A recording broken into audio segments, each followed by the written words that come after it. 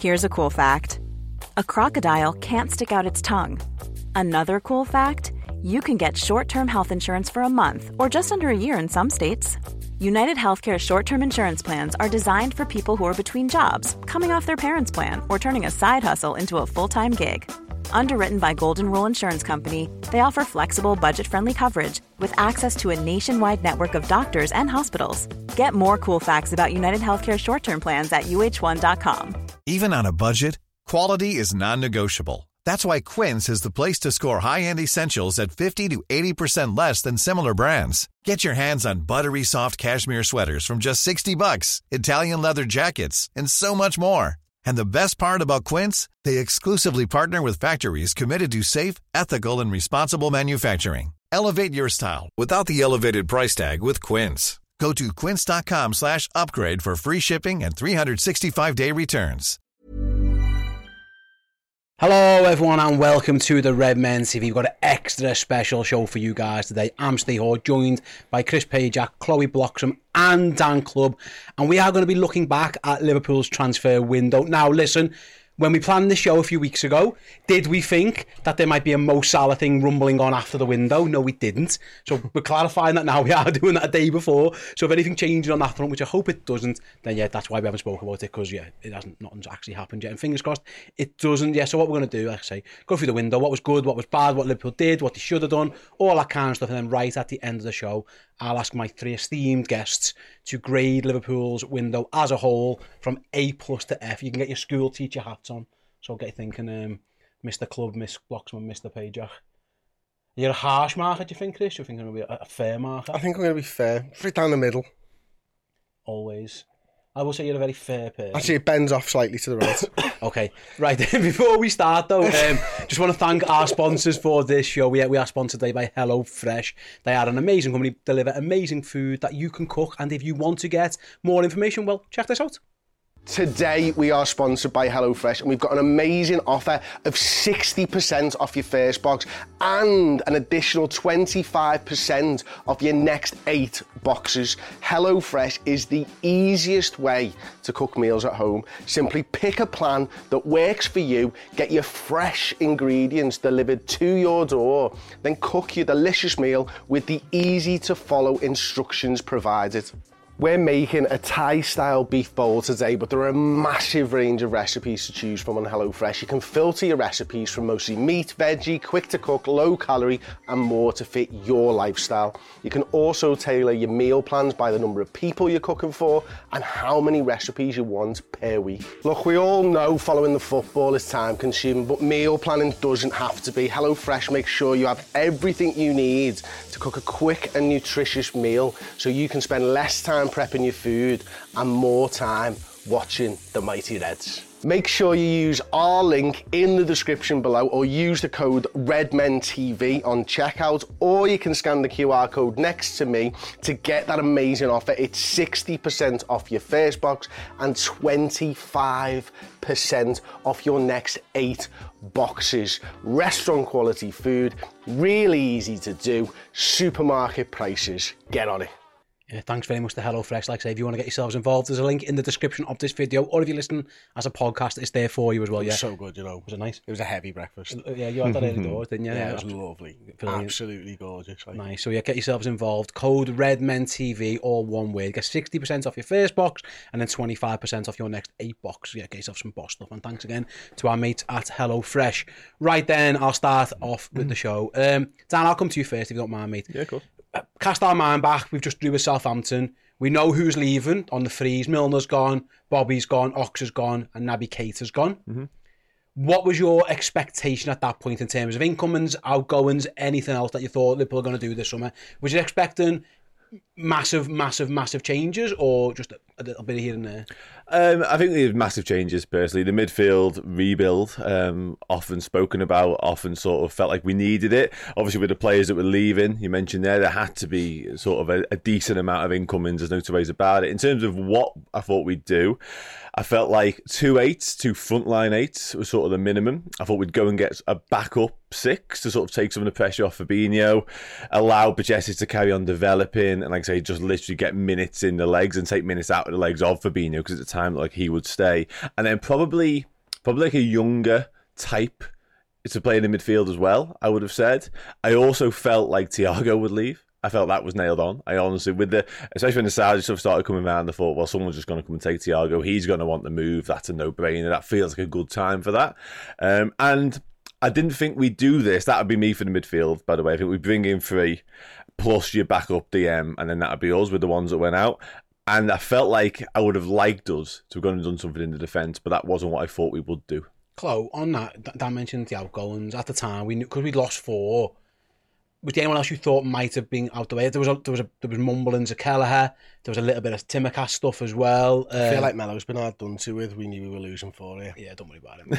He was never ours in the first place. Was there anyone else you thought that, again, Thiago's the other one there? Because obviously we know what went on, and we'll speak about Henderson and Fabinho later, but given we'd already lost 4, was there anyone else you thought, yeah, we're not going to start next season with him in the squad?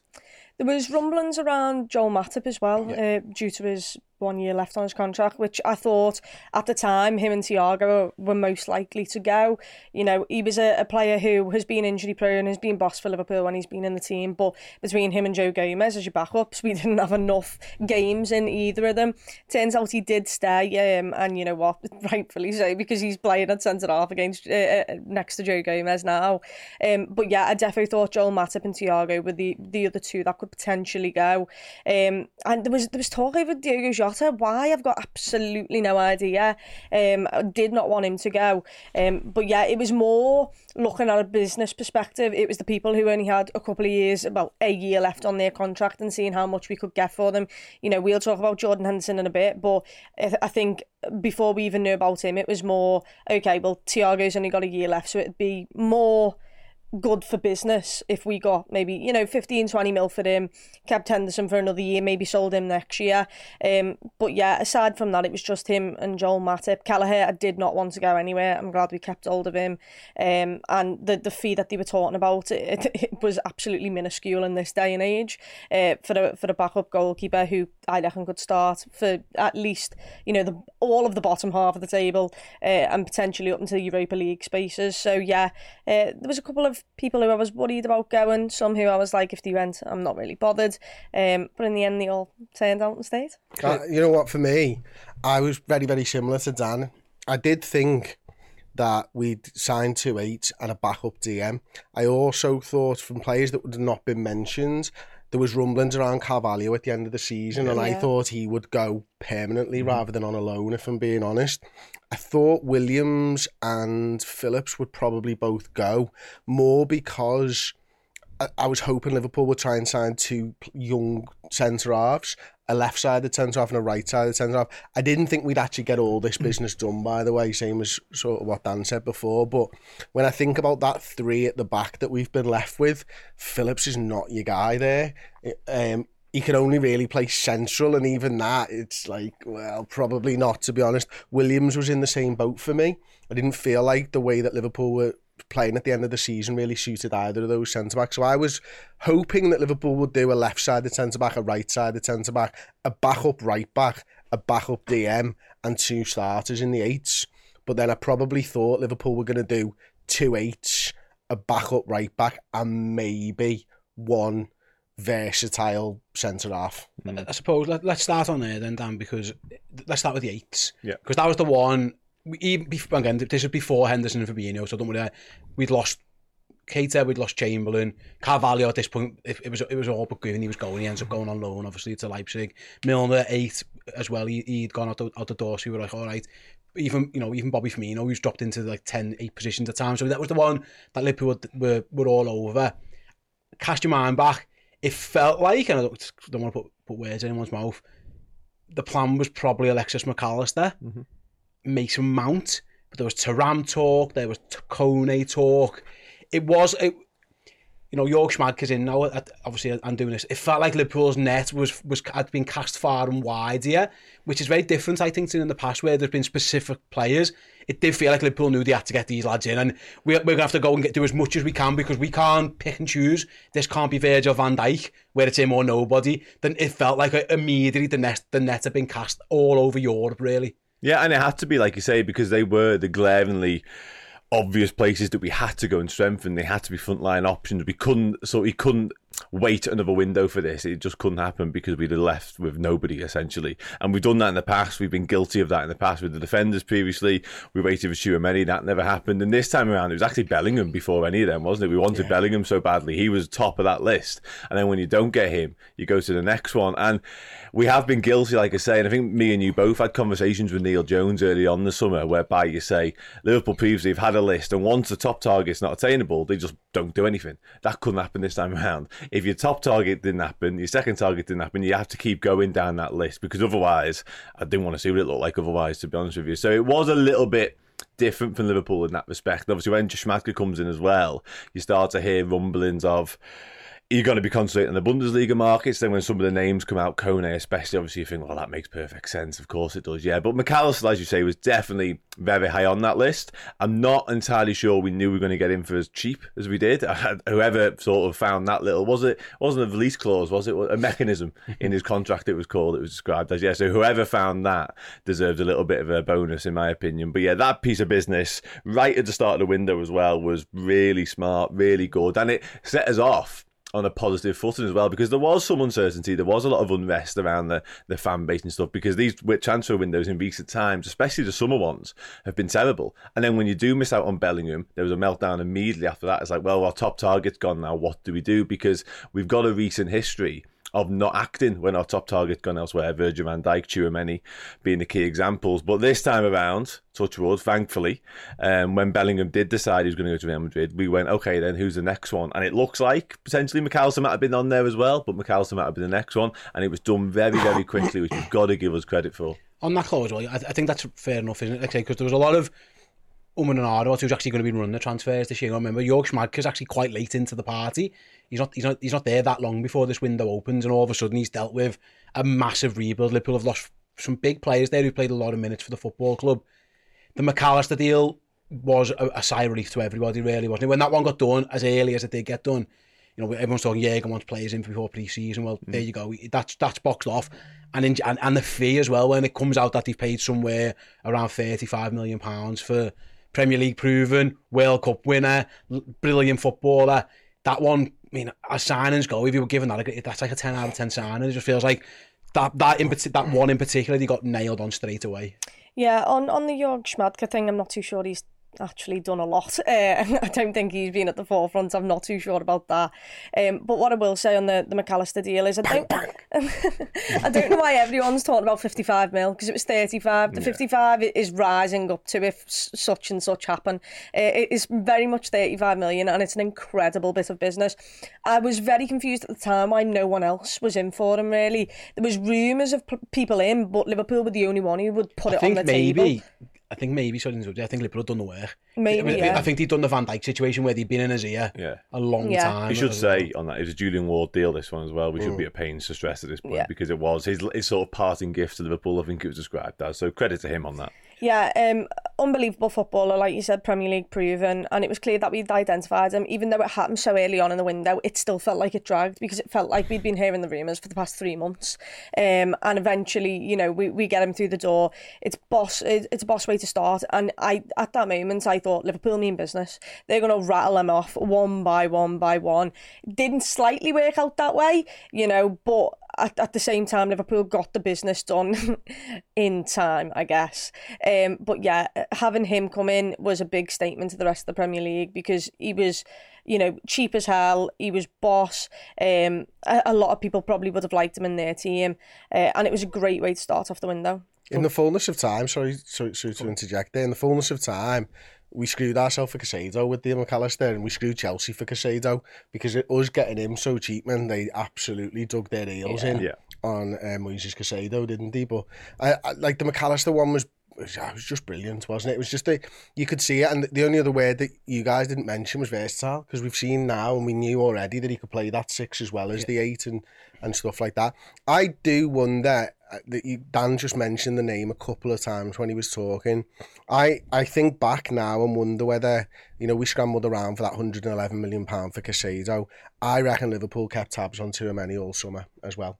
As somebody who we really thought, like especially with Bellingham going to them, that I thought Liverpool might think there would be some movement on Tchouaméni, and they were there if they ever got a sniff about it, in much the same way as soon as they heard there might have been a little chance of Casado, they were in there. Same with Gravenberch. I think Tchouaméni was probably the biggest target this summer, and it didn't end up coming off. Yeah, you're right, mate. You wouldn't surprise you, would it? They certainly had the irons and a lot of fires, and that is different in the past because, like I say, they've been so good as well. This is the difference, isn't it, Chris? I suppose is that when we were the team on the rise and we were being really, really picky, it paid off for Liverpool, and they got to the top of the mountain. And then what happened was when everyone aged together, and for whatever reasons, Liverpool didn't probably do enough to keep it ticking over, so they were left in a situation where, you know, it feels like there was a lot in the Thuram links and the Kone links. Mason Mount, there was a lot in that as well. Gravenberch is rumbling on. Szoboszlai comes from nowhere, but it does feel like, they say, because they'd left there a bit one too many summers, perhaps they couldn't be laser focused. I think they were laser focused on McAllister, and that's why that one got done early. I don't think it was a big shock that it took a little bit longer to get the rest, because I don't think they actually knew he's the guy. Would that be fair to say? Yeah, probably. I think, you know, obviously Szoboszlai has a big difference to everything that we do. I mean, they probably didn't think they were going to get Dom Szoboszlai, but they found out there was a release clause and they went and paid the release clause, and that probably had a big impact on the second part of the summer as well. You know, most normal transfers you might have thrown down 30-40 million in instalments or whatever, and the fee might rise to 70-80 million over the course of it, but having to put down close on 70 million quid on one lad who they really wanted when they found out they could get him, I think then had a knock-on effect on the finances for the rest of the summer as well, and that probably led to them agreeing to sell Henderson and Fabinho, to be honest, having to put so much down on Szoboszlai. Do you think then, and I want to speak about the Szoboszlai one next, Dan, I'll come to you on that one. That was, again, it was a very quick one. This, you know, we know how this works, really. We've been doing it for a long time. You get the breadcrumbs are always out on, and it felt like every single breadcrumb was leading to Liverpool signing Kefren Thuram. Yeah. That's what it felt like. It felt every single piece was like the path is leading right towards Thuram, and I think we'd all be fine with that. I think most people were excited. No, Chris, you had a little look at him. I think everyone was like, yeah, that would be a really good signing. I think there were a lot of people, myself included, would have liked Mason Mount. It became obvious that he wanted to go to Manchester United. You see that path divert. It did feel like Liverpool took a sharp right towards Szoboszlai. I don't know in terms of how it actually went about when they made that pivot. Was he always the plan?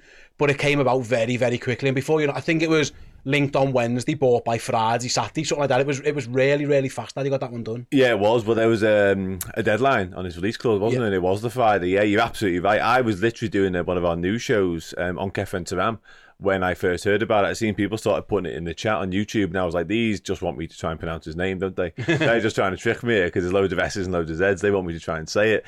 And then I can't remember who came through the door. Someone came through, someone came through and said, no, it's a real thing. Check David Ornstein's Twitter. So it did. And as it turned out, Liverpool were very much in for Dom Szoboszlai. And I was over the moon with that, to be honest with you. I think you're right. We all kind of were very accepting of the Thuram deal. It's interesting, obviously, we end up going to Gravenberch because Thuram, positionally, he's got that versatility that Gravenberch also possesses, because he can play in sixes, he can play in eights, and it felt like that was what we were going for at the time. We'd just missed out on Mount, obviously, but then when the Szoboszlai deal comes about, or the opportunity to make the Szoboszlai deal happens, he's very much there. We haven't got Mount, let's get him instead, because in terms of stylistically they're quite similar. But obviously Newcastle wanted him. He was essentially on his way to the UK to go up to Newcastle, and the first word we got sort of in the background was that he might end up going to Newcastle, but clearly he chose, which is a massive part of this transfer, by the way. Say what you want about Liverpool finding his release clause and then paying his release clause, but the fact that he decided between Newcastle and Liverpool, I quite fancy Liverpool, is a huge tick in our box. So good on him for that. And listen, like I say, we've all been critical of Jörg Schmadtke, and rightfully so in some respects, because we'll talk about how some of the sagas played out a little bit later on. But in this particular instance, because Julian Ward's gone by this point, this has nothing to do with Julian Ward. It's a Bundesliga signing, so you'd have to suggest that Schmadtke's had a big say in it. He's done it. They've found the release clause. They've got the deal done. They've spoke to him. They've spoke to the respective agents, etc., and they brought in a very high class talent. But you're right. I was certainly Wednesday afternoon, first sort of tweet came out from Ornstein, and by the Friday morning he was a Liverpool player. So big credit to Liverpool, because not only was that out of nowhere in terms of suddenly we wanted him, like I say, there was literally a deadline to get it done by, and we did it. Yeah, he did, and he got a good deal. Someone who I know works in F1, a good friend of mine, Sean, once said to me, because I like the F1 and stuff as well, and he once said to me, Formula One is essentially industrial espionage interrupted on a Sunday by a race. And it feels like football's gone that way as well now, doesn't it? You have to find these release clauses. And what are they doing to find these things out? Like, it must be crazy. Like, the amount of moles they've got in all these different places and, speaking to players. That must be the way to do it, by the way. It must just be you've got to speak to someone in his entourage or a player or something like that. So it's funny, though, but when it ends up being, and why I won't give Schumacher all the credit unless it comes out that he's found it, is it's essentially like me buying a tin of beans in Tesco. There's the price. I go up to the till and I pay the price. Right? Schumacher's done that essentially for Soboslai. If he found the information out, all the credit in the world to you. If it was one of your guys who found it out, all the credit in the world to you. If not, it's just like me buying beans in Tesco's. You say that, but maybe you wouldn't have to convince the tin of beans to get in your trolley. So I think I do. He hasn't got enough. You've not seen me in the supermarket? You'll love it. You are going to go with some sausages, my friend. I never go to the supermarket. I just use HelloFresh. Oh. Anyway, Chloe, Liverpool have got 2 number 8s in, and I think at this point everyone's like, yeah, sound really good players. Everyone's really excited by McAllister, and the Szoboszlai stuff. It was like, yeah, sound. Everyone's really happy. This is where the window probably turns in a direction where Liverpool weren't expecting, and you talk about the methodical nature of transfer windows and what you want, and Liverpool, I think, ducks in a row. They know exactly how they're going to navigate through a window. They're open to opportunities and they're waiting for things to happen if they need to happen. But like the Henderson links to Saudi Arabia start, and everyone kind of doesn't pay attention, and then actually it turns out, oh no, this looks quite serious. At the exact same time, Fabinho links to Saudi Arabia come out, and again it starts looking quite serious already that these things are gonna potentially happen.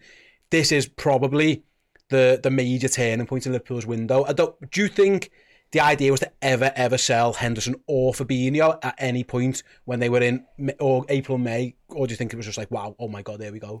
No, I don't think there was a plan to sell either of them. I thought everyone was looking at Lavia, and Lavia was going to be the understudy of Fabinho. That is the way we all saw it. Henderson, Szoboszlai was going to take form on that right-hand side, and Henderson was going to be in rotation with that, or the 6 if needed, or in fact the other side if needed as well.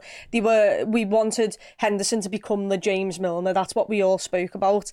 So I don't think at any point, and to be fair to the fans, to all of us, I don't think anyone expected Saudi Arabia to come in for Jordan Henderson. Jordan Henderson of all people. Fabinho, I could maybe slightly see more, but I don't think anyone thought anyone was going to put anything on the table for Jordan Henderson. It came out of the blue. Thiago, as you said before. Yeah, Thiago is the one who you thought, my God, one of the greatest midfielders, the suave of him, the name of him.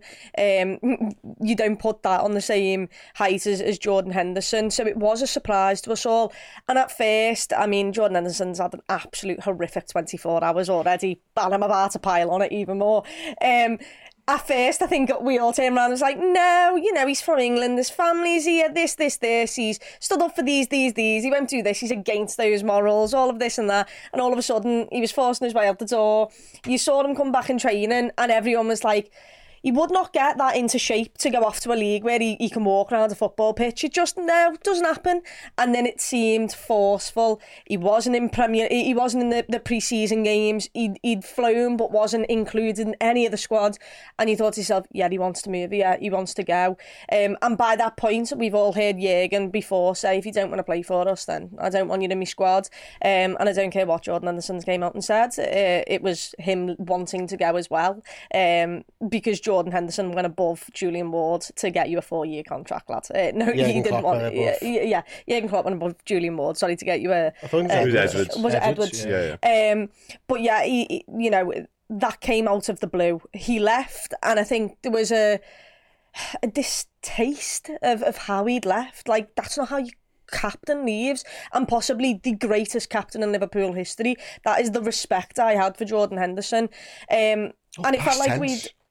Yeah, that is tense. But we'd sold him, and I was like, fine, move on from it. Yeah, we were all a little bit worried about maybe the senior people at the club and who was going to take that role that Jordan Henderson had put himself in for the last 12 years at the football club. And then Fabinho, it was all around the time, and Fabinho wasn't even in the pre-season. He was in nothing. So that one you kind of know, okay, they're finding something here. He's most defo gone. With Jordan Henderson, the fact that he'd gone to the training programme, it was a bit like, oh, so is he going? Are we going to use him? What's happening? With Fabinho, it was like, yeah, you stay far away. You don't get injured. You don't do anything. We're getting a fee for you. And I think it was, when 40 mil came in, Liverpool could not refuse it. I think that's the only reason why they sold him. I, at the time, thought it was stupid. I didn't think it was enough money. That money was not going to get you Lavia, it turns out. So I thought, coming from Saudi Arabia, that fee wasn't a lot. Yeah. But it was, Fabinho, at his age, declined last season. Who knows if he would ever get back. Liverpool decided not to take the risk and to take the money. And I won't go into who we signed to replace him, but them two going was a shock to the system. Chris, let's talk. The interesting one with Fabinho is they bid 40 million. Liverpool straight away. There was no messing about with it. The reason Henderson's on the training camp is because Liverpool trying to get 20 million, and in the end they end up with 12 million quid. So they're two very different things, really. That is Liverpool have decided to let both these guys go.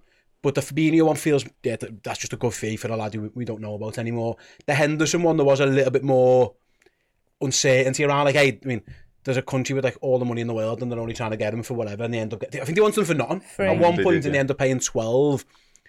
It does feel like there's different reasons between Liverpool allowing these two deals to happen. Would that be fair to say? I think so, yeah. I think, listen, I saw Dan sort of shaking his head when we turned down, or when we took the money for Fabinho, and Chloe obviously goes on to say she didn't think it was enough. I remember at the time thinking it's an opportunity for Liverpool, and as the weeks have gone on, I've realised I was probably wrong, definitely wrong in that viewpoint.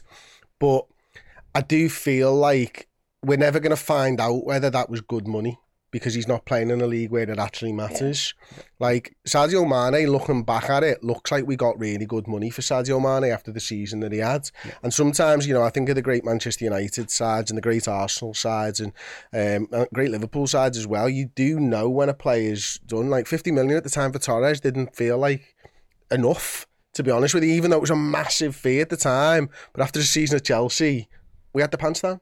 So Coutinho's exactly the answer. Fabinho had a terrible season. There can't have been so much trust from Liverpool that we'd get that money next summer if he was to move on, because they might be thinking he's over the hill. If he's over the hill and he's not worth 40 million to Liverpool, then 40 million's really good business.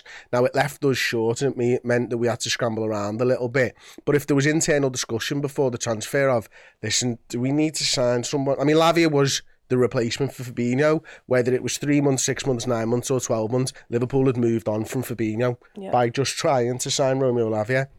So for me, 40 million was probably the thing where they go, yeah, okay, fine. We don't think he's worth 40 million to us. And that's the difference. 40 million to me, to Chloe, to Dan, to you, for someone that we still believe might be good enough is different. But if they don't deem him a £40 million player, they deem him a £20 million player, then they've got double the money. It's interesting, Dan, because there was rumours that he were in for Diaz, there was rumours that he were in for Alisson, and Liverpool were just like, nah. There isn't a price. At our time recording, there's no price they can get Mo Salah for. Touch wood, that stage for the next 24 hours or so. But with Fabinho and Henderson, there was clearly a price. They weren't untouchable players in the squad, and that for me goes to show. Maybe the plan was to get a DM and maybe to phase them out. I think the Lavia thing maybe was that. But that it is interesting that Liverpool decided to let them both go, because effectively they had 3 number 6s last year and then a kid who emerged in Bajcetic. It was Fabinho, it was Henderson. Next was actually James Milner, and he's already left now. And all of a sudden they've gone, actually, no, we're happy with you to go. It feels like it can't have been they haven't been blown out the water with a bid that is ridiculously crazy. You could have turned those deals down.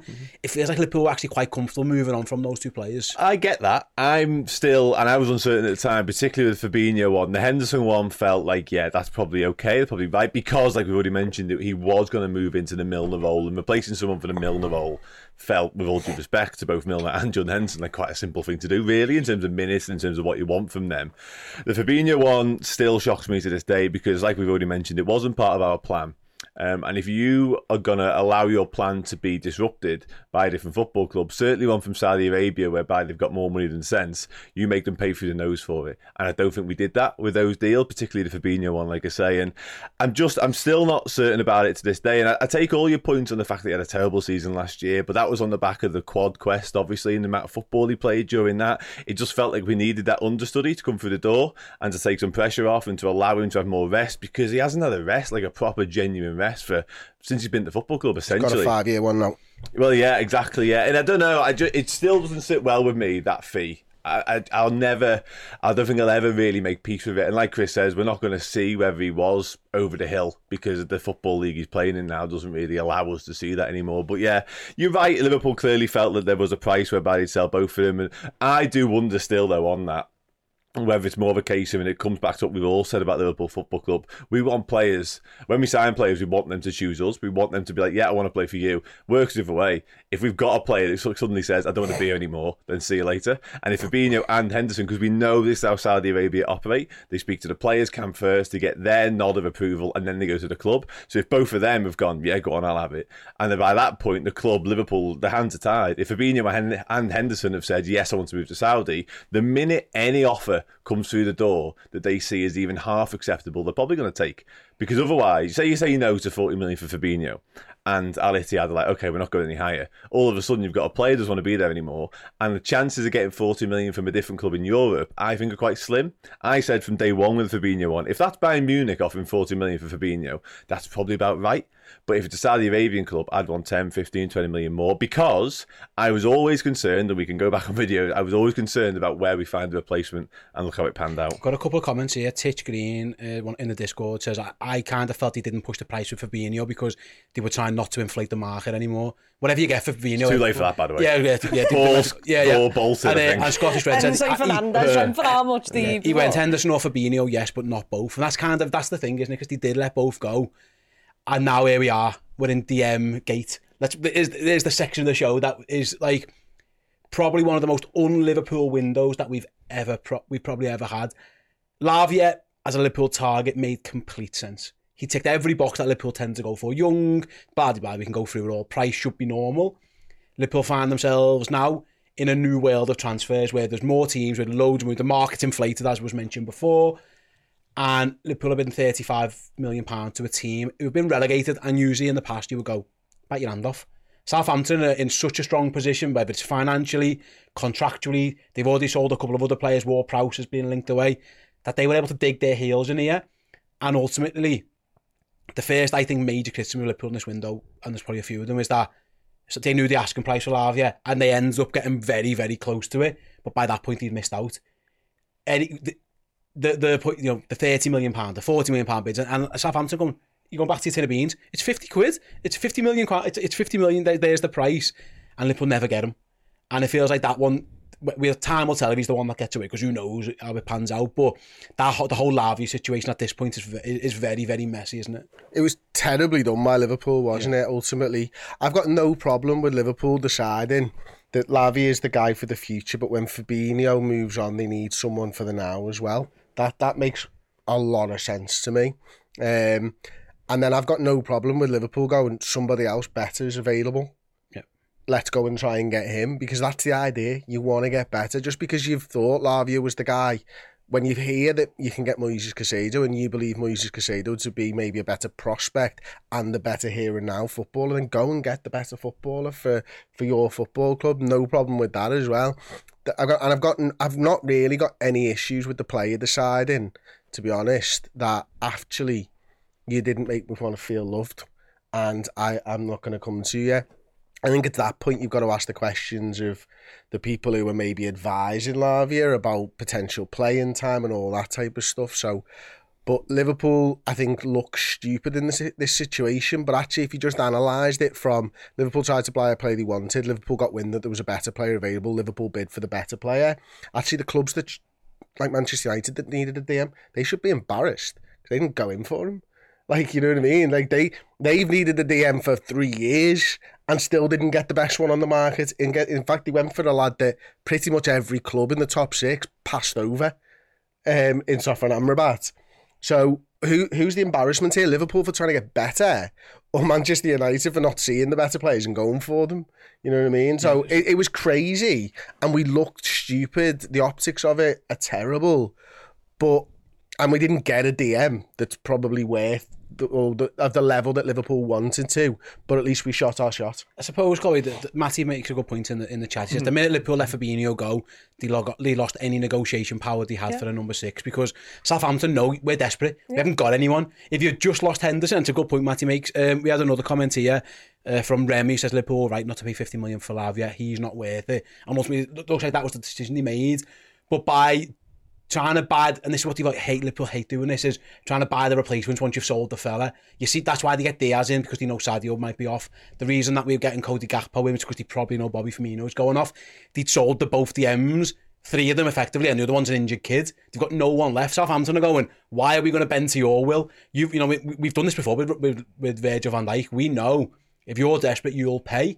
And that's what the whole situation ends. That's what happens here, isn't it, really? This is why it's very, very messy now, because Liverpool, who love winning deals and being the master negotiators and being the strength in the room kind of in any deal they're in, all of a sudden they're kind of getting a little bit bullied by Southampton. They're like, no, we've got a better DM than you, we're in the Championship, pay the money. Yeah, and that was the problem with the Fabinho thing and with not getting an inflated amount of money for him.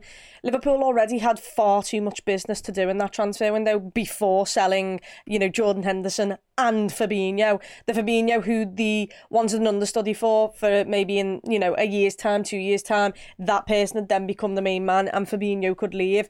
This is what happens when you sell players when you don't expect them to.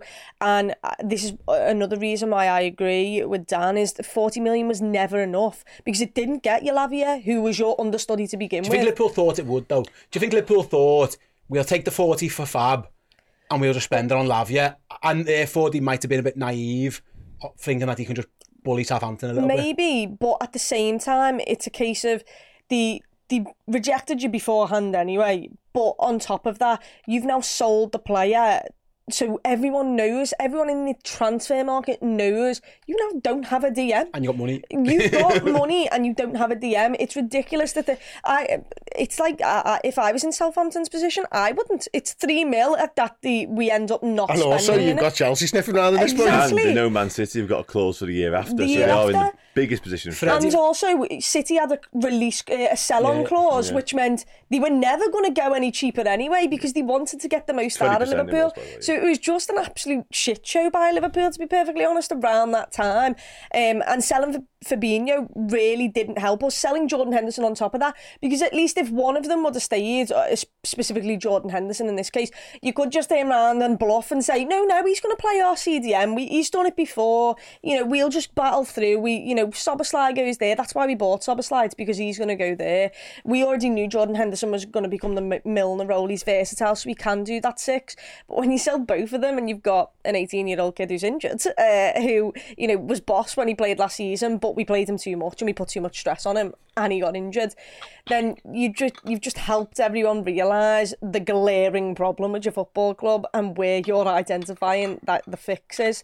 And on top of that, it's all about inflation. Enzo Fernandez went for like 105 mil the year before. The inflation was already ridiculous.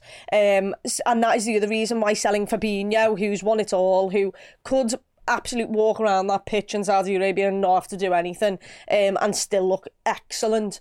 That is why 40 mil seemed so low, when the rest of the Premier League were getting ridiculous. I mean, Koulibaly went for Sutton. Similar. There was loads of players. Mendy, there was loads who were going to Saudi Arabia who weren't even half the player that Fabinho was at his peak. The difference there is there's links to Chelsea. There is. Yeah, there's a massive elephant in the room on that one. I also meant in the City and stuff, but yeah, Freddie Thompson says, I don't know why we were in such a rush to sell Hendo and Fabinho. It wasn't amazing money, and we needed to get their replacements in first, and that's why it ends up getting done over. So at this point, let's jump into the Moises Caicedo transfer. I saw, I think Josh Williams, who does the deep dive with Chris, I remember him saying to me, I was speaking to him as well. I think he's done this on other shows. We said, not sure this would have all happened under previous regimes. They'd have made sure the fella was desperate. Now, by all accounts, the reporting is he was meant to go to Chelsea. That deal was stumbling. Somewhat Liverpool got winds that there's an opportunity. They obviously spoke to an agent or something. yeah, he'd be quite happy. They know what the asking price is because Brighton have made it perfectly clear. Liverpool go and bid it, and all of a sudden it's like, oh my God, Liverpool are about to do something they've never done. But this is beyond anything really. Without really selling anyone, they're going to go and break a British transfer record, whatever you want to call it, for a midfielder. Let's call it the British transfer record because it wasn't the world. British transfer record for a midfielder. Who's the world record for a midfielder? I don't know, for midfield actually. Maybe it was It similar. might have been for Jude midfielder. Bellingham. 100 plus 30, was it? Yeah, so maybe. Anyway, either way, big fee, £111 million bid, accepted. It's worth mentioning that. It feels mate, like this where Liverpool got played. And you do wonder if the changeover in whoever's running the show, I'm not sure Michael Edwards falls for this. I don't even know if Julian Ward falls for this. I'm not blaming, well, maybe I am, a bit of Schmeichel, a bit of Klopp, whatever, but someone somewhere got some duff info and it didn't half make Liverpool end up... They got themselves in a massive saga where they come out as the losers. Yeah, it's not the sort of thing we normally get embroiled in, is it? We kind of pride ourselves in our transfer business, being very streamlined, not getting involved in these messy situations. But yeah, I don't really, much like Chris, I'm not really critical of Liverpool on this occasion for sort of taking the shot on that one because it felt like he was the answer. We've all kind of skirted around it for weeks on end. When it looked like we're going for Lavia, we're concentrating on Lavia. I think Chris and Josh both said on deep dives that good player, very, very capable, good option, but not the man for the here and now. And on the back of that, you almost finished that sentence by saying, whereas Caicedo very much is. And Liverpool clearly felt that way as well. We skirted around the Lavia stuff rather. We didn't want to go as high as they wanted because we didn't quite feel like he was worth it. But then all of a sudden we see a glimmer of light in the Caicedo deal and go, yeah, go on then. And we've got to give, in a way, in terms of above Schmadtke and Klopp, I guess, because you're right, they have made a mess of it by either getting told the wrong things and believing it in terms of like Caicedo would come to Liverpool, but really his preference is Chelsea. Should we have entered that market? Possibly not. Obviously, with hindsight being helpful in that. But Liverpool above that in terms of FSG were willing. That's the key to all this. Billy Hogan was massively involved. Massively, and they've seen, and we will do this when we feel like the opportunity presents itself and is the right play. If we see a genuine game changer in what Liverpool are doing, now whether it meant we did any other business after that, we'll never know. Probably not, will be my hunch. But if we see an opportunity, we did it with Van Dijk, did it with Alisson and Fabinho previously. Obviously the fees are slightly higher now, but that's the world we're living in. If we see a player that genuinely transforms the way our future is, then we'll go and do it. Now, Caicedo may or not prove to be that good because his Chelsea start wouldn't suggest he is, but for whatever reason, we felt like he is the lad. He's the one that we need now and for probably the next 6, 7, 8 years or whatever it may be. So I'm positive in the fact we're willing to do that. Now, I do wonder, I spoke to Ian Doyle sort of in the aftermath of it all, and he essentially said to me there's a bit of a red herring, the fee, because everyone was then expecting us to spend 111 million as a minimum, but he was kind of like, well, you might have sort of took some out of next summer's budget or even January's budget to sort of fund that, you know what I mean? And there wasn't quite a pot of money there, but it was Caicedo's pot of money. Like for him, we'll pay it, but for anybody else, we're not interested. So yeah, disappointing obviously in the way it all ended up. An absolute saga, a real mess. Liverpool end up coming out of on the wrong side, obviously. But like I say, for me personally, I come away with that sort of filled with a little bit of confidence that when Liverpool see a player that's worth paying through the nose for, we'll go and do it. And that can only be seen as a good thing. I've got a comment here. I think it's Sarah Thor, I apologize, you got your name wrong, says, come on, Steve, the player just deliberately flipped the script. It's not Liverpool's fault for taking the player's word and then having them play the dickhead move and getting the well, they just coached Chelsea out, didn't they? That's what's happened. It feels like, I'm not blaming Liverpool per se, but the music all along, Chris, was that he was going to go to Chelsea. He wants to go to Chelsea. He had his heart set on Chelsea. I don't know. I still think you can be criticised for getting played a little bit because I understand shoot your shot and absolutely shoot your shot, but I think when you put a bid in for a player, you probably need some more assurances than something. Because Jürgen's press conference, yeah, we've agreed that we've had a bid accepted. Apparently, Caicedo at that point had told Jürgen, kind of want to go to Chelsea, mate. It feels like the real winners here were just Caicedo and Brighton. They got more money for the player. They held out. Chelsea got the player, so they'll be relatively happy if he goes on and has a good career there. I mean, he hasn't started well, but it's early days. It feels like, I understand it might not have been particularly Liverpool, I don't know, but we're the ones who end up with nothing. You know what I mean? Everyone else has kind of got what they want, and Liverpool like, fuck. Yeah. I think the other part to play in all of this is Brighton's. You've got to analyse that, haven't you? Because there was a deadline. Yeah. And he chose not to agree to it. Yeah, and obviously I think, they've come out after the fact. I think it was maybe like the Monday or the Tuesday, and spoke about how Liverpool dealt with them and they were very professional. And that was damage limitation for them. And I get their reasoning as well. Like, it's like, look, the player didn't go to you. We accepted the bid. At some point, we've kind of got to take our best interests at heart. So I understand Brighton's thing. But from Liverpool's point of view, when you think there's a deadline, you've won the battle. When it comes to the deadline, you then do think that you're the only one that's going to be able to speak to them. Now, the problem is that, Moises Caicedo and Chelsea had been speaking for months, and I believe that there was a large influence from the agent to Moises Caicedo about which team he should go to, and I believe it to be true that, the team that ended up winning out was actually going to pay the agent more money, which doesn't surprise me either. Because we've all been around this sun a few too many times to realise anything different to that. So, but the big surprise there is, like, at worst, I think Liverpool were thinking to themselves, well, we'll just get Lavia. That's the big surprise, because there's no way Chelsea would sign both of them, because they can't afford 111 million, and so they definitely can't afford 161 million. Turns out they could. When you're ready to pop the question, the last thing you want to do is second-guess the ring. At BlueNile.com, you can design a one-of-a-kind ring with the ease and convenience of shopping online. Choose your diamond and setting. When you find the one, you'll get it delivered right to your door. Go to BlueNile.com and use promo code LISTEN to get $50 off your purchase of $500 or more. That's code LISTEN at BlueNile.com for $50 off your purchase. BlueNile.com, code LISTEN. There's never been a faster or easier way to start your weight loss journey than with PlushCare. PlushCare accepts most insurance plans and gives you online access to board-certified physicians who can prescribe FDA-approved weight loss medications like Wegovy and Zepbound for those who qualify. Take charge of your health and speak with a board-certified physician about a weight loss plan that's right for you. Get started today at plushcare.com/weight loss. That's plushcare.com/weight loss. plushcare.com/weight loss. Hey there, it's Michelle Norris. I'm host of a podcast called Your Mama's Kitchen. When I travel, I'm usually looking for a way to find a taste of home when I'm not at home. And one of the things I love to do when I am at home is entertain. And Airbnb allows me to do that. When I was in California recently, I rented a house that had a great kitchen. And when we were sitting around the table, we're all thinking, we're in someone else's house. Someone could be in all of our homes as well. If you have a home, but you're not always at home, you have an Airbnb. Your home might be worth more than you think. Find out how much at airbnb.com/host. Good. Yeah, it's a good point. Actually, Tish Green again in the Discord says, well, Caicedo had his heart set on January. Sorry, Caicedo had his heart set on Arsenal in January, so it wasn't out of the realms of possibilities. He could have changed his mind. So yeah, Dan, at this point then, we might as well fast forward it.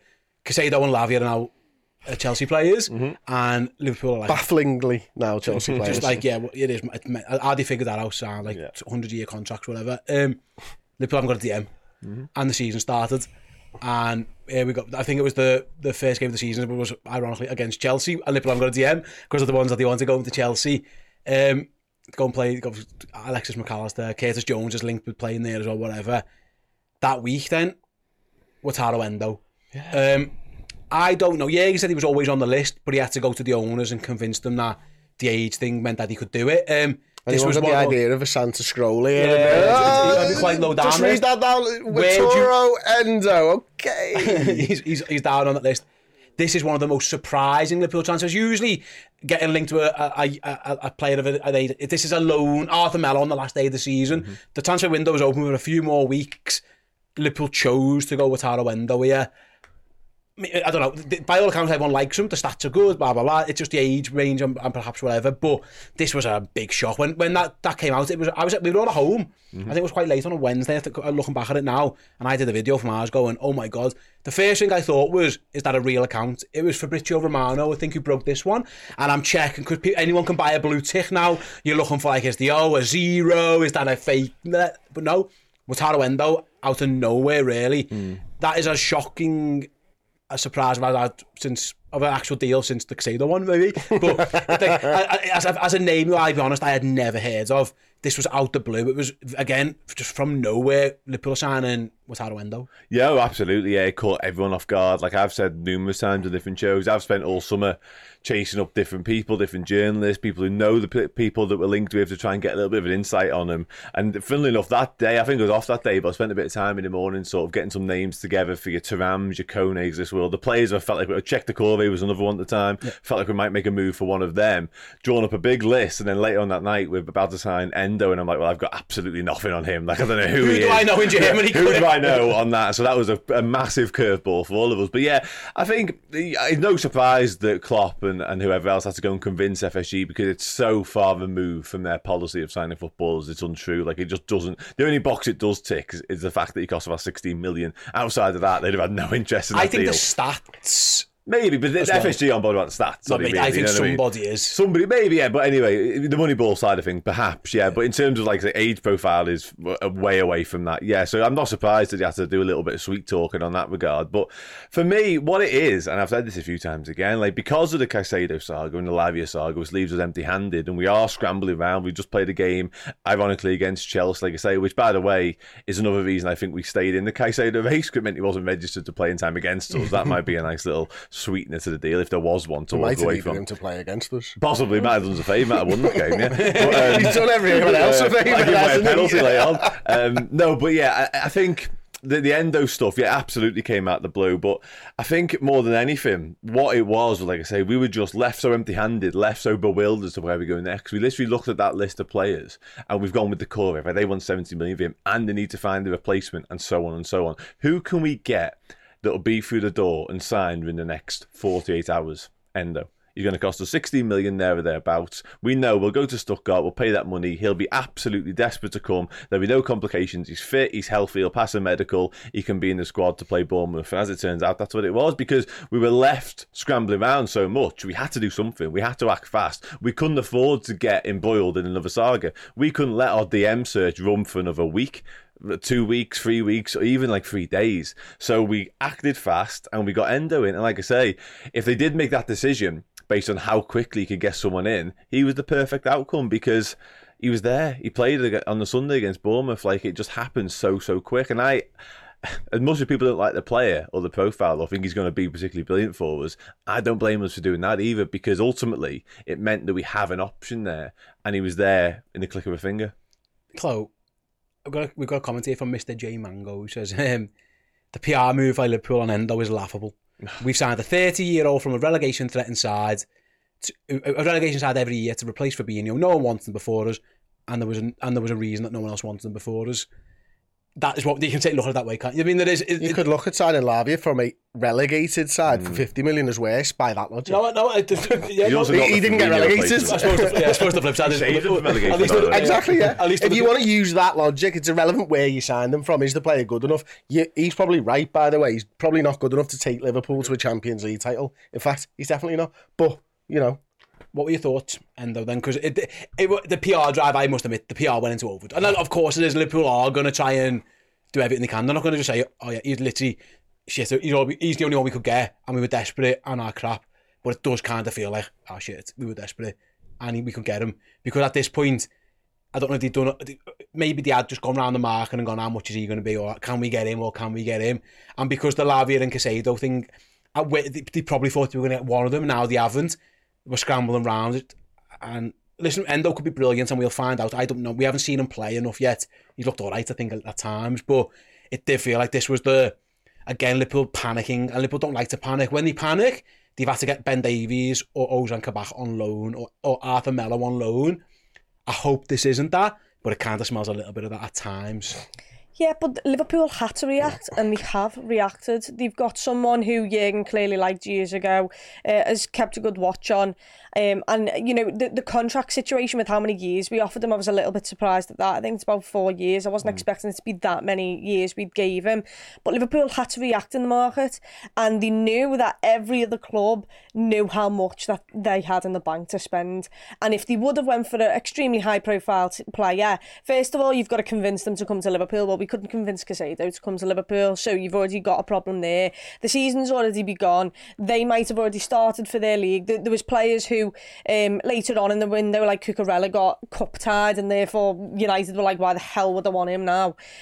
So Liverpool had to react, and they did react. Was it a player we all wanted? No, we'd never heard of him before, but he came, and in his videos he looks completely made up. This is a 30-year-old lad who thought his dream of playing on the biggest stage for the biggest clubs was over, and here he is all of a sudden getting rung up by Liverpool and Jurgen Klopp and saying, will you come and do a job for us? He's clearly being brought in as a stopgap. He's not your DM for the next 4, 5, 6, 7 years like Caicedo would have been, but he's going to be there in rotation or thereabouts, whether it's rotation with McAllister or Ryan Gravenberch or Szoboszlai, by the way, who did an incredible DM role against Newcastle.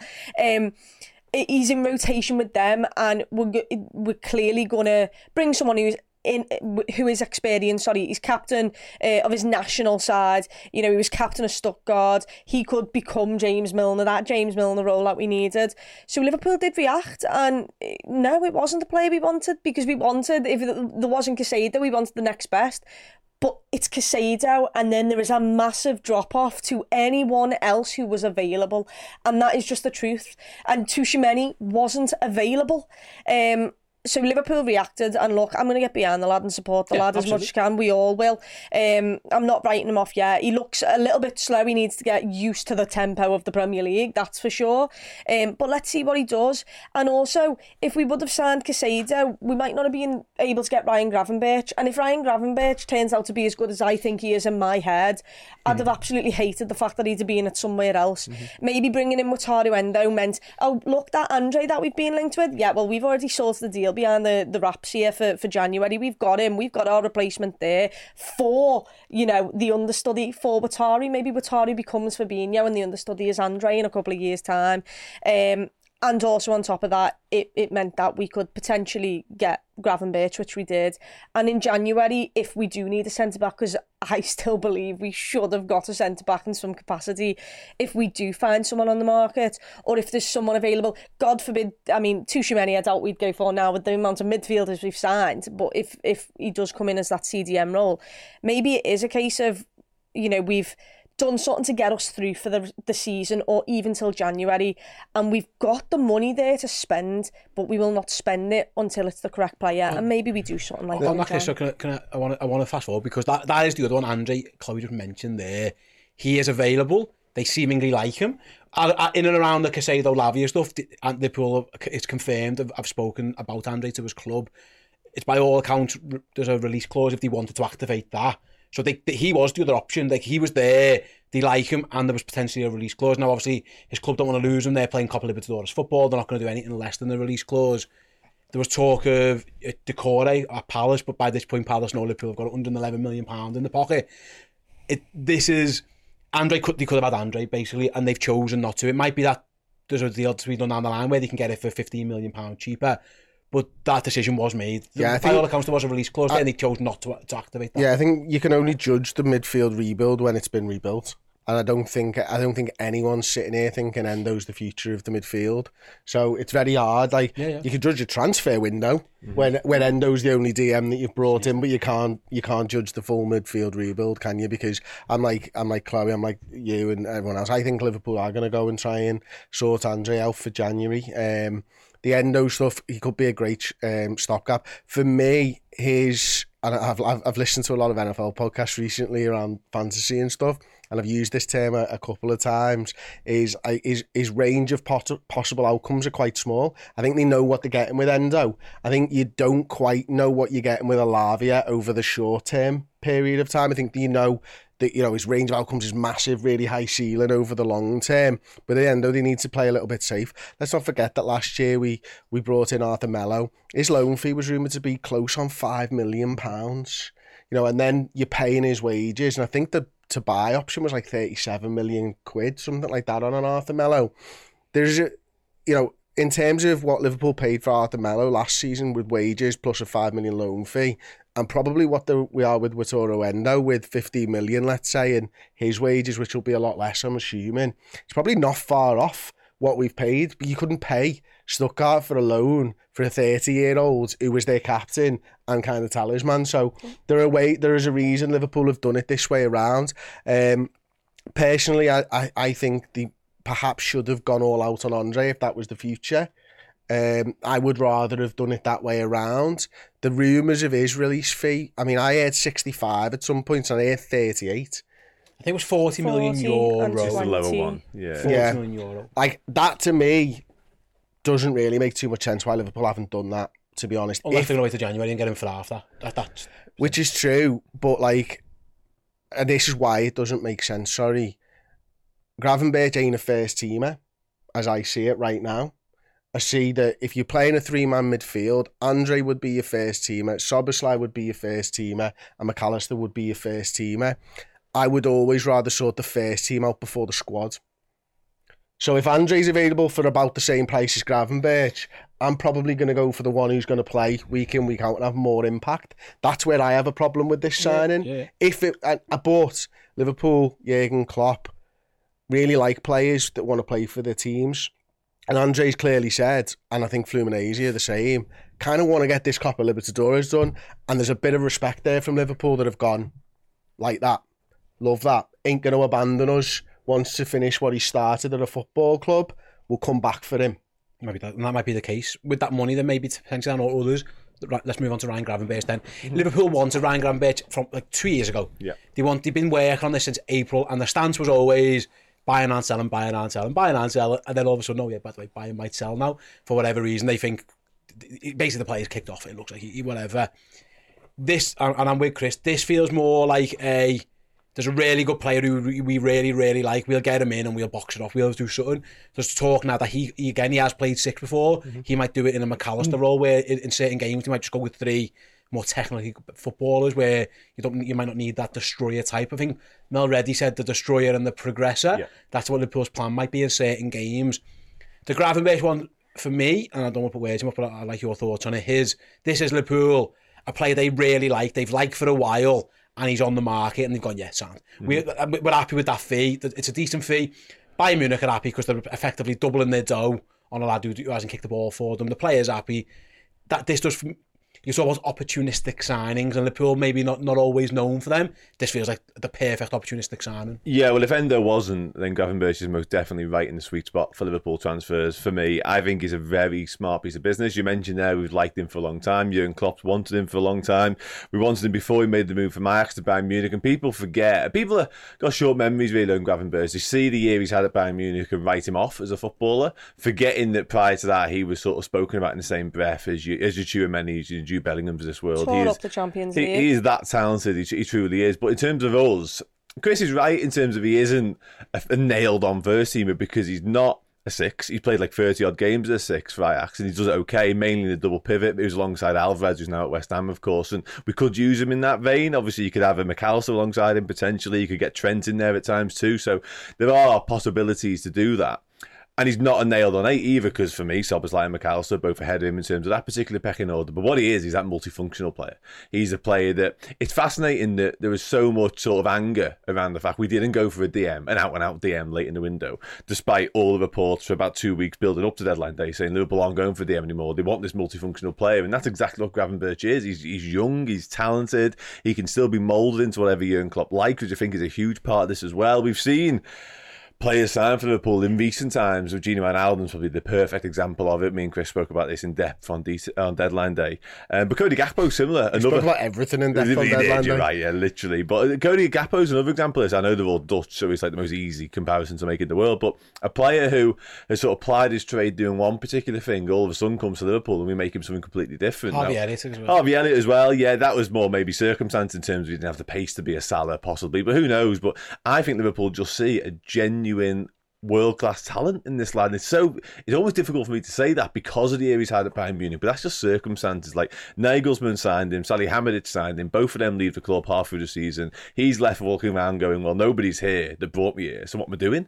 I think it's such a smart piece of business from Liverpool. I really do, and I really like Chris's line. I've reused it myself a couple of times when he said that this is a piece of business that Bayern Munich might look back on and go, why did we let him go to Liverpool? Because I really believe that to be the case. Chelsea, Salah-esque. Exactly, 30-odd million. He's young, he's talented, like I say. And yeah, I just think for what he offers our squad, it's so key, because even though we've done good business, it felt like we were always sort of on the cusp of being, not in a crisis, but struggling. Because if we lose a McAllister for suspension, like we very nearly did, of course, could have been 3 games, you go to a Jones who's sort of historically injury prone. It's not great. But if you can go to a Gravenberch or a Jones, it's like, wow, look at the squad options. We always sort of hail Man City's squad as having internationals left, right and centre. He's a senior international for Holland. He's fell off a cliff a little bit at Bayern, but he's a very, very good footballer who I think will come again at Liverpool, so I'm really excited about it. Can I ask you on this one, because on the Gravenberch stuff, they got him on deadline day. It took a long time to get this one done. Do you think, as Chris and Dan are well aware, they had a monster day that day. Do you think this was, they knew they were going to get him early? Because you are right, the squad needed someone, and we were talking about this multifunctional player for a long time, someone who can do all this kind of stuff. But there was a school of thought even on deadline day that, oh my God, Paulinho's not going to buy him, they might not sell him. Now, the fact that they left this one late, for me, suggests that it was more about the player than the positions. It was actually him, because if it wasn't him, it was going to be nobody. There was no pivot about. They must have been really, really confident that they could get him, which I don't know where they got that information from, because Bayern were adamant they weren't, or it is specifically, we just like him, the player. Because if you do a deal at 10 p.m. on deadline day or whatever it is, there's no wiggle room. There's nobody else. So it must be Gravenberch specific, you would think. Yeah, like you mentioned, Jurgen Klopp wants them years ago, and at Ajax, he did tear up the Champions League. He was brilliant. And when Bayern Munich got him for how cheap they got him as well, I was devastated. It was a player I was like, oh, I would have loved Liverpool to have signed him. And here we are, 2 years later, and he's now signing for us. I think when the original, rumours came up that we were interested in him, I remember people saying, who were breaking the news, the reporters, the journalists, keep an eye on this because it can go till deadline day, because at some point, Bayern Munich might have to look differently at this situation. And I'm pretty sure Thomas Tuchel got told, no, you can't have a DM unless you get some money for us, because we don't have the facilities. Well, it turns out they didn't get a loan for the Kane deal, which has come out. Right. So they had that money sat in their bank, so they've spent £100+ million on Harry Kane without using a loan. So their things went boom. Yeah, and that was the big thing. It was if this got them enough money that they could potentially go and get a DM. Well, Thomas Tuchel would be all for that, because he's bombed Gravenberch out of it. There was the whole thing of, he's basically said to Gravenberch, you can go if I get something. And then it came to a point where Paulinho was going to Bayern, and everyone was like, yep, this makes sense. The money that we've gave to them is going into Paulinho. That's how they've been able to do it. As it turned out, just 2 flights. Yes, just 2 flights. Just one there and one back. Camera roll now. The photographer's wages. The wages, That video of him walking through the airport. No need for that. So good. But yeah, and on that day, I remember messaging him and was like, into the group chat, I was like, what the hell does this mean? Because the Paulinho thing fell and it crumbled. Nobody panics about transfers quite like Chloe Bloxham. Oh my God. The amount of capital letters that were getting thrown around in the WhatsApp that day was crazy. Alphabet soup in the WhatsApp. Very good. And when Paulinho, that broke down, I was worried that he wasn't going to come to us, but it turns out that they wanted the fee. The player had decided, lads, please let me go. I think at that point it was already done. Yeah, pretty much. And I'm so glad we've got him. He's 21, is he? Like, that's a player that Jurgen Klopp can mould. He might not be your out-and-out DM, or he might not be a starter, but in 5 years' time, if he goes on the trajectory, yeah, he could be both. If he can find the form he was at Ajax and implement it here, and he's in a better team, by the way, and under better management, and the one manager you'd want to give you a hug, build your confidence, lift you back up, it's Jurgen Klopp. So I am so excited for Ryan Gravenberch under Jurgen Klopp. Let's move on then, Chris. That's what he did do. That's everything that did happen. There's a couple of loans elsewhere, and that Phillips going on, etc. But that's what's done. Is there anything else you think they would/should have done? Because I was adamant they were going to get a defender in, and I still think they should have. That's my thing. But I didn't know they'd get 4 midfielders, and I thought it might be 3 and 1. But Liverpool didn't get this defender, and I think that's the one that probably most people... I expected them to, did you? Yeah, 100%, and it was always a left-sided centre-back for me. It was never a right-sided centre-back, and it was always to do with Robertson and the position in the 3-box-3 and the new formation and stuff. So I was really surprised, and I was emboldened the day before deadline day that was going to be where they go, because they let Phillips go and the Hincapié links, and it just felt like, wow, perfect, just like a jigsaw fitting together, didn't it?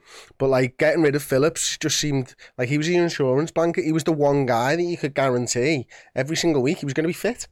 Like, you know what I mean? But I think the one thing that's changed probably from the outside looking in is Jurgen's seen Jarell Quansah for a couple of months now and gone, yeah, he's better than Nathaniel Phillips and Reece Williams, so I'm happy to roll with him. And from the flashes that we've seen of him so far in his 2 substitute appearances, it's hard to disagree, to be honest. So I think they are thinking about the long-term future of the club. It wouldn't surprise me if something happened in January, but Robertson's performance at the weekend was like top drawer as well. Absolutely back to his best. If there's a balance between this 3 at the back and 4 at the back, and we can get into our 4 at the back, then Robertson's brilliant to still have there, of course. And, you know, if you can curb his sort of natural willingness to go forwards or want to go forwards, then he's going to be a perfect fit for us. So it's all about balance with this squad at the moment. And I think, you know, for me, we're still a little light. Obviously, it looks like we're really light at right back. Because of the injury to Ramsey, injury to Trent Alexander-Arnold. Conor Bradley. You've got Joe Gomez who's going to be slotting in at right back, which already means right now maybe that it's going to be Matip and Quansah. That 4 games into the season is a bit like, hey, here we go again type of stuff. And that says to me that Liverpool made a mistake not signing a centre-half, and I believe that all up until deadline day, and I still believe it now. I suppose, Cole, can I just jump in there? Obviously, Kim and Gvardiol are on the market early, though, and they go to Bayern and City, and they were never, I don't think that was ever realistic at this point. It might have been, but I don't know. Other than that, really, there was Mickey van der Ven links, and he looks like he's done quite well at Spurs already. He looks like a gettable player, although by all accounts he didn't want to go anywhere where he wasn't going to play, and he might not have been guaranteed to play at Liverpool. And Hincapié was linked, Inacio was linked, wasn't he, from Sporting? But I don't know if Liverpool have looked at it and just gone, for 40 million, 50 million pounds, whatever it's going to be, we need someone who is absolutely better than Matip and Gomez. Now, some of those lads might be, and probably are, and they probably are, but just want someone to be fitter than them. And yeah, that's a good point as well. But they haven't. Massive, mate. Look at that, he's out already. Yeah. I can't imagine it's financial, but I might be wrong. Because, listen, they could have chosen not to sign Ryan Gravenberch and sign a defender if they wanted to. What do you think the reason is? Is it Quansah? Because Liverpool decided not to do this. And I think we're all in agreement that a defender short. So why do you think they didn't do it? I genuinely don't have a clue, because it was glaringly obvious. I mean, look at the backup to Robertson. It's Costas, and Costas cannot do the defensive side that we now ask for in a 3-back. I think technically he's really good. Over set pieces, he's good getting forward. But defensively, he's not as good as Robertson. And there's already been questions over Robertson's defensive, performances so far this season. Aston Villa, he was brilliant. I thought, Chelsea wasn't as good, but no one else was helping him on that side. So yeah, I've got no idea. I would have thought, even if we did sign Gravenberch, we had enough money there in the pot to go and sign someone. And there was the problem was when Gvardiol got taken off the market, and then Inacio, we'd been linked with, signed a new contract with a higher release clause. When this started going on, it was like, who the hell is available then? Like, who is available? Then Hincapié towards like the last 2 weeks was being brought up, but they wouldn't sell him, and it kind of was like, who the hell are we signing? Levi Colwill was the talk of the time for the first couple of months, was not available. Chelsea put a marker over that. So Liverpool were always against the tide of it, which meant you were going to have to pay decent money, so maybe that was the problem. Or you were going to have to find someone really young who you just rolled with, and maybe we already had that in Quansah. And on top of that, at this point, Liverpool was still looking for the DM. There's problem with selling the likes of Fabinho and that. We did only have 2 places, didn't we, for non-English players. One of them was taken by Wataru Endo, and then it was a case of, right, well, we can't sign 2 players unless one of them's still from England. It turns out that Gravenberch is of age where he gets through, so he doesn't need to be registered. That's the Hincapié thing as well, though. And that is and it, he was 21 as well. So then you were like, oh, there's a space for Andre in January. Yes, and it all exactly. fits in nice. None of it happened. Sorry, Dan, I suppose this is probably, I think this here is the Henderson-Fabinho fallout, is that the time and effort and panic to have to get a DM, the defenders had either gone somewhere else. These teams have spent the money on them. It was too late in the window to get them. Why on earth? It's like Leverkusen at the top of the league at the minute. Why were they going to let their player go now? Tottenham got theirs in relatively early. I feel like Liverpool's plan, and this is Mike, and you're telling me I'm wrong, was midfielder, defender.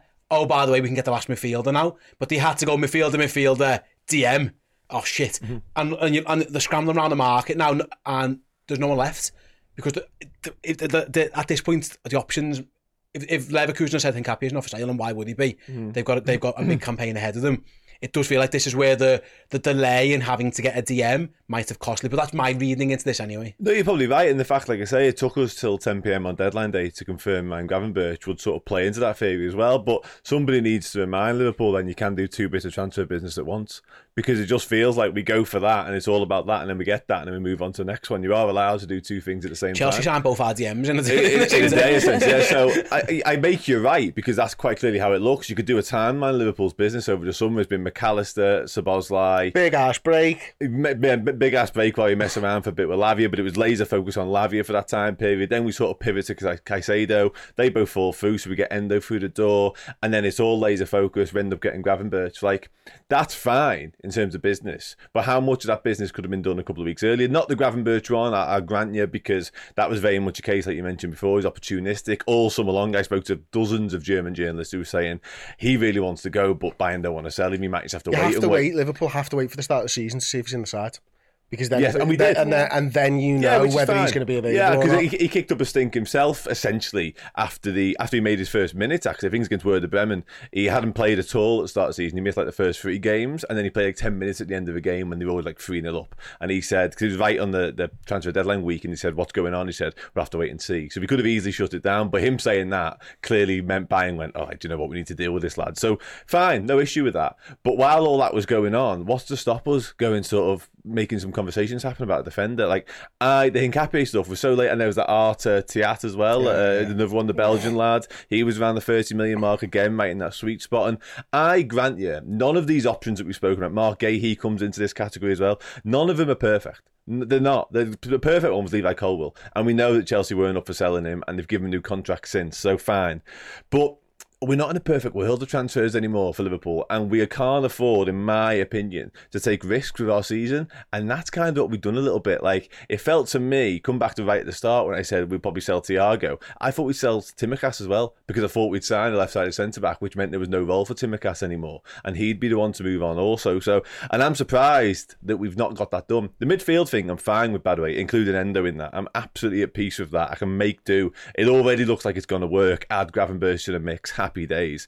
But the defender thing will niggle away at me for some time, because it just feels like an opportunity missed, and we're already, 4 weeks into the season, and we're already looking at a Joe Gomez at right back, Matip at centre back, Quansah at left side. Come on, like, if that's your defence in the 4th game of the season, for the 4th Premier League game, fifth, sorry, that's bad. That's bad news, in my opinion. We haven't played enough footy yet to warrant that back 4. We just haven't, and we're already there. Yeah, you're right. There's like Inacio, with a couple of comments here. So one was like, it was Dom who says they should have just used Inacio's release clause when they wanted to. Pavard was available, 30 million if they wanted him, says Gavin. So there were players there. They didn't get one, so that is the window as a whole. And Chloe, I'll start with you first. That is Liverpool's window as a whole encapsulated. The good, the bad, and the ugly, and everything in between. We're going to have to put a grade on it now. That's what I want from everyone. So I've got eventually the top of the show, we're back to being a school teacher. Not just who we got, who we missed out on, the processes. Can we encapsulate it all? How would you grade Liverpool's transfer window? I've not had much time to think about it. I'll go with it. You've had an hour and a half. No, I haven't. You're talking for ages. I haven't thought about it. I was going to give them a B+ because I love the signings we've made, but then I remembered the saga with Caicedo and how, we haven't signed a left-sided centre-back. So I'm going to go with a B-. I think the players we've brought in are absolutely brilliant. They're doing the heavy lifting. Szoboszlai for 60, McAllister for 35, Gravenberch for 40. I think the amount of money spent on them is incredible as well, so that is why they're getting the B. Wataru Endo, I'd have liked another DM, I will be honest, but also I know he's a stopgap. We had to react. At least we've got a DM through the door. I am really let down at the fact that we haven't brought a centre-back in, because like you said, you can't rely on Konate, you can't rely on Joe Gomez, you can't rely on Joel Matip, and here we are without Virgil because he got a red card as well. So I'm a little bit upset with that, and also there was just far too much stress for me to enjoy it. I hated every single second of that transfer window. Yeah, pretty much all of it, yeah. So Chloe's gone B. B minus. B minus. B minus, sorry, B minus from Chloe. Yeah, Chris, I'll come to you next. Yeah, I think when you just judge on the players that Liverpool have bought, I would be happy giving them an A minus there. I'm going to drop it to a B plus because I don't think the timing of the deals has helped us. I think Gravenberch, great signing. I understand why you've signed him at the time you've signed him. Endo, whatever, you could have got him at any point during the summer, to be honest, if that's where you were going to go to. But again, because of the Lavia and the Casado things and them rumbling on meant that you didn't even think you were in for Endo until late. The really early signings of McAllister and Szoboszlai are brilliant. I think the sort of dead wood that Liverpool have got rid of, although slightly disrespectful, you understand what I'm trying to say here, is it's where we needed to go to for the future. You could have taken this from a B plus to an A plus with a left-sided centre-half that was worth 50-60 million quid, in my eyes. But I think, generally speaking, Liverpool have had a really good window in terms of where our squad is. I think we're better than last year. Yep. And I think that's obviously goes into being a B plus for me. So yeah, I think the midfield is well better than last year. It might be better in different areas. You know, we're not quite as good in the DM role. We might be, but I think we're definitely better in the attacking end of things. I think our our forwards are pretty much the same, aren't they? We've obviously lost a little bit Firmino, but Gakpo was brought in early, wasn't he, to transition into it. And I think our defence is the same as last year, so I think we've improved all in, but not by much. Okay, Dan? I was at a B plus until my defender rant about 2 minutes ago, which has knocked myself down to a B minus because it just felt, I'm annoyed by it. I've annoyed myself by it because, like I say, it just felt, once again, actually, in Liverpool transfer window, like we were on the brink of boxing everything that we needed, like just having it completely set. And that's with all the turmoil and the unplanned exits and all that. We could have completely sorted ourselves out just with one more signing. I know that sounds so easy to say, and I'm aware of all the complications that go into signing these lads. We already discussed the fact that half the clubs didn't want to sell and there's inflated fees, etc., etc. You have to get the player to be convinced, blah, blah, blah, blah, blah. But at the same time, we could have done that. In my opinion, we've had all summer potentially, and the defensive situation hasn't changed. We've known Gomez and Matip are injury prone, and Konate. We've known that all summer long. We've known Van Dijk is off the back of probably his worst year for Liverpool, you might say. Certainly in terms of fitness, he was fit all the way through, and he wasn't quite at his level. So that has been glaringly obvious. And add into the mix, we've already gone to the new system, which we kind of thought Robertson didn't suit anyway last year. So that was all there for all to see. So to not get a defender through the door is a big kick for me, big kick in the teeth. And I like Quansah. I've spoken about Quansah on multiple occasions, and Liverpool clearly like him as well, but I've also said on multiple occasions to go from Bristol Rovers on a little loan spell to being part of a Premier League squad, possibly starting a Premier League game, is an almighty jump. So that's a concern. But yeah, I'd give it a B minus. Like I said, I'm really made up with the people we've brought in. I think attacking-wise, massively improved on last season. I just feel like we might have left ourselves short. And to challenge, I mean to really challenge for the Premier League and the top honours, because we're in the Europa League, I'm quite at peace with that. I think we can do that even with this squad. But if we were going to challenge Man City, a defender would have made the world of difference. Okay, cool. John, I'll go through some of the YouTube chat. Wait, what's your grade? I'll get mine in a minute, don't worry. John Paddy's gone for a C+, so is Mr. J Mango. Nigel said A because he's really pleased with the additions. Freedom gave a B, so did Gavin.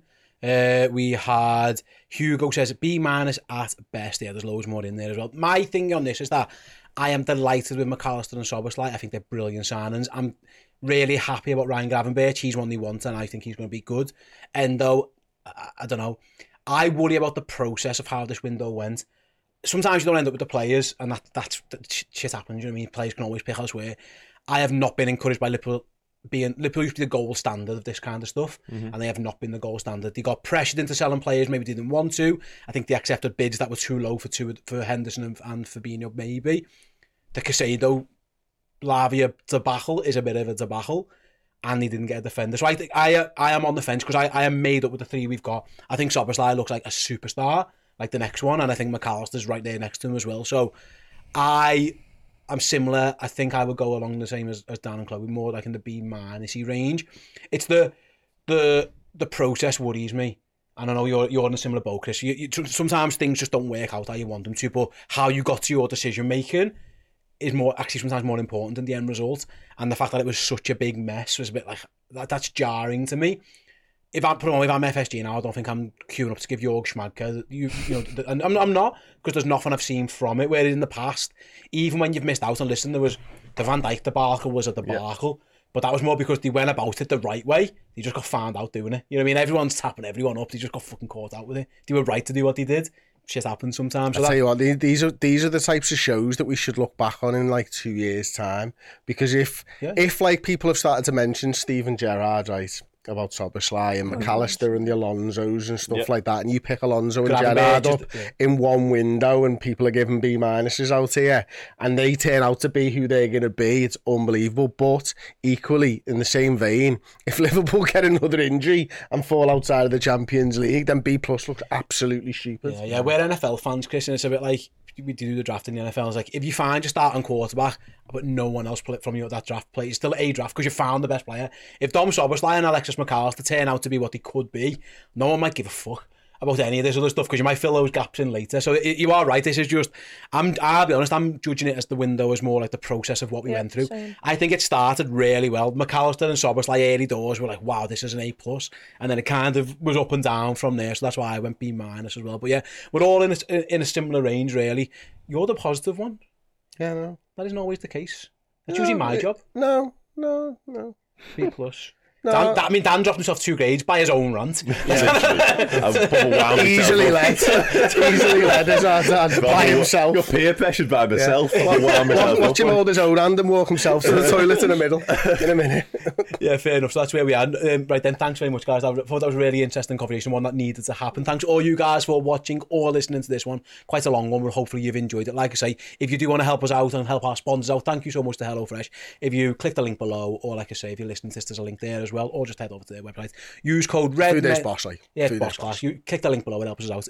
Aaron uses it and has done for months and months now. Aaron, one of the producers on the show, and I was chatting to him about it yesterday, and he's like, "You just find it dead easy, like." And you know, this is Aaron was talking to me as a mate and stuff. So when you work with him, he's like, "It's just perfect for us. We get like 4 meals a weekend. We don't have any leftovers. No waste. Food's really good. You get to keep the menus, so you can do those meals again if you want to and stuff like that." And he says just fits their lifestyle. So if you're busy and you don't have time to go shopping and stuff like that, then you know you can highly recommend HelloFresh. Absolutely, yeah. So if you want to get involved, like say 60% off your first box and then 25% off your next 8 boxes, like say click that link, use code REDMENTV, all one word, so REDMENTV. Made that a mouthful, didn't I? I'm going to do it again. REDMENTV, no spaces. Get yourselves involved with HelloFresh. Thanks everyone for watching or listening, and we'll be back soon. See you in a bit.